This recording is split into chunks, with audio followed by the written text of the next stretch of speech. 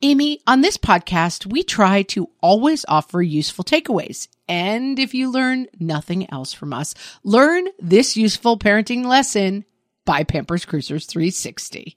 Pampers Cruisers 360 are the ultimate parent hack, the best diaper to use as soon as your baby starts standing or walking. Instead of ordinary diaper tabs, they have a unique 360-degree stretchy waistband that moves with your wild child. Pampers Cruisers 360 makes it so easy to change your baby, who probably doesn't stop moving just because they need a diaper changed.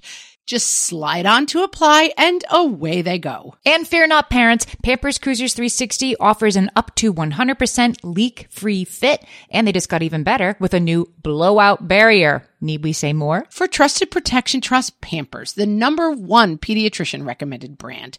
Download the Pampers Club app today and earn Pampers Cash. Then redeem your Pampers Cash for exclusive Pampers coupons, savings, and rewards. Only redeemable via Pampers Club. Pampers Cash has no cash value.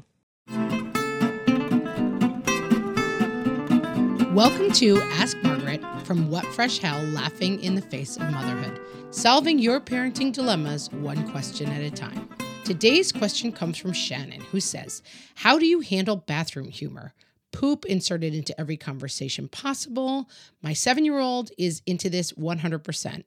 Unfortunately, my 3-year-old also thinks this is hilarious. Shannon says they've set some parameters, no potty talk in public or at meal times. Do I just grit my teeth and ride it out for the next few years? I'd rather try to discourage it. Shannon, same, as they say. We are also in the poop phase. We're coming out of it a little bit. My kids are 11, 9, and 7, but I don't want to make you feel hopeless, but this doesn't exactly end right away. It's kind of a long phase. So I think my first piece of advice you're already doing, and you can expand it a little bit.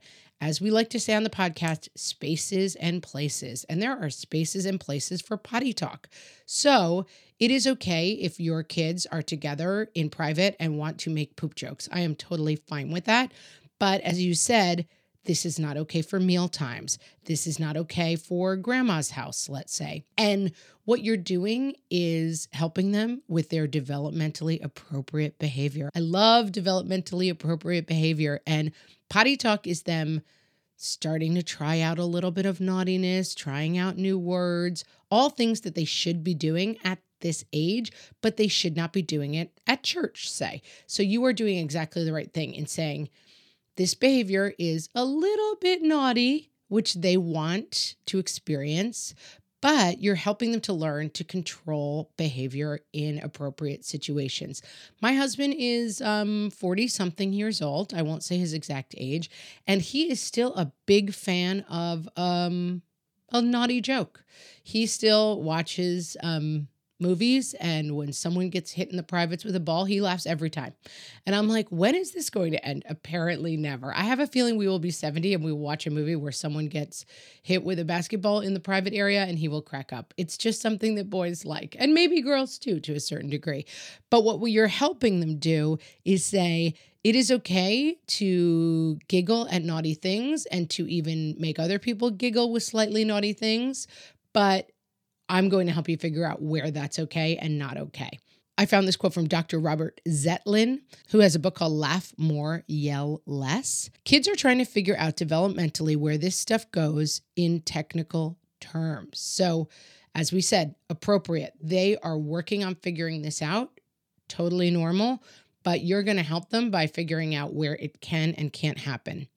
One other thing that I find, and I didn't research this, I'm just telling you from my own household, is the more you resist potty humor, the more it kind of comes about. The more they get a rise out of you with potty humor, the more they're going to try it out. And my pediatrician told me years ago, kids love a Jack-in-the-Box because it winds up and pops. And so if every time they engage in potty humor, you pop, they're going to keep doing it because that's the reaction that they're looking for. So I try to lean in a little bit to the humor of it with them. So if my kids are engaging in some potty talk silliness, I will often be like, did I just hear the word poop? And like we start laughing about it and it's so funny. And what did you just say? But I'm kind of doing a parody of like me actually going crazy about it.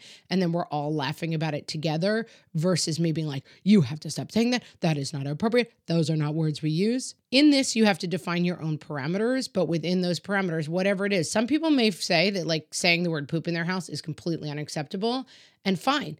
But whatever your parameters are, if it becomes a thing of every time they say it, you go crazy, they're going to keep doing it. And so I think leaning into the humor of it a little bit, being like, haha, that is pretty funny. That's a good one.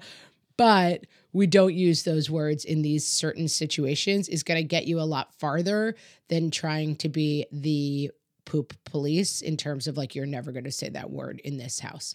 I found this great article on fatherly.com, how to deal with preschool potty talk. Let's be honest, I'm still dealing with 6th grade potty talk, so I'm not exactly sure what they're talking about there. Number 1, understand that children use potty talk because they're trying to figure out their world. Number 2, don't try to make it not funny. It's obviously funny.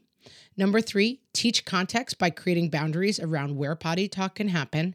And number 4, acknowledge a child's sense of humor and redirect when potty talk is inappropriate. And I think with that, we've solved it and fatherly.com has solved it. So thank you, fatherly.com. It won't last forever, I promise. But for now, some tips on how to get through it. Shannon, I hope that helped. And if you have a question for myself or Amy, you can send it to questions@whatfreshhellpodcast.com, and you may hear your question answered on an upcoming episode. Thanks for listening.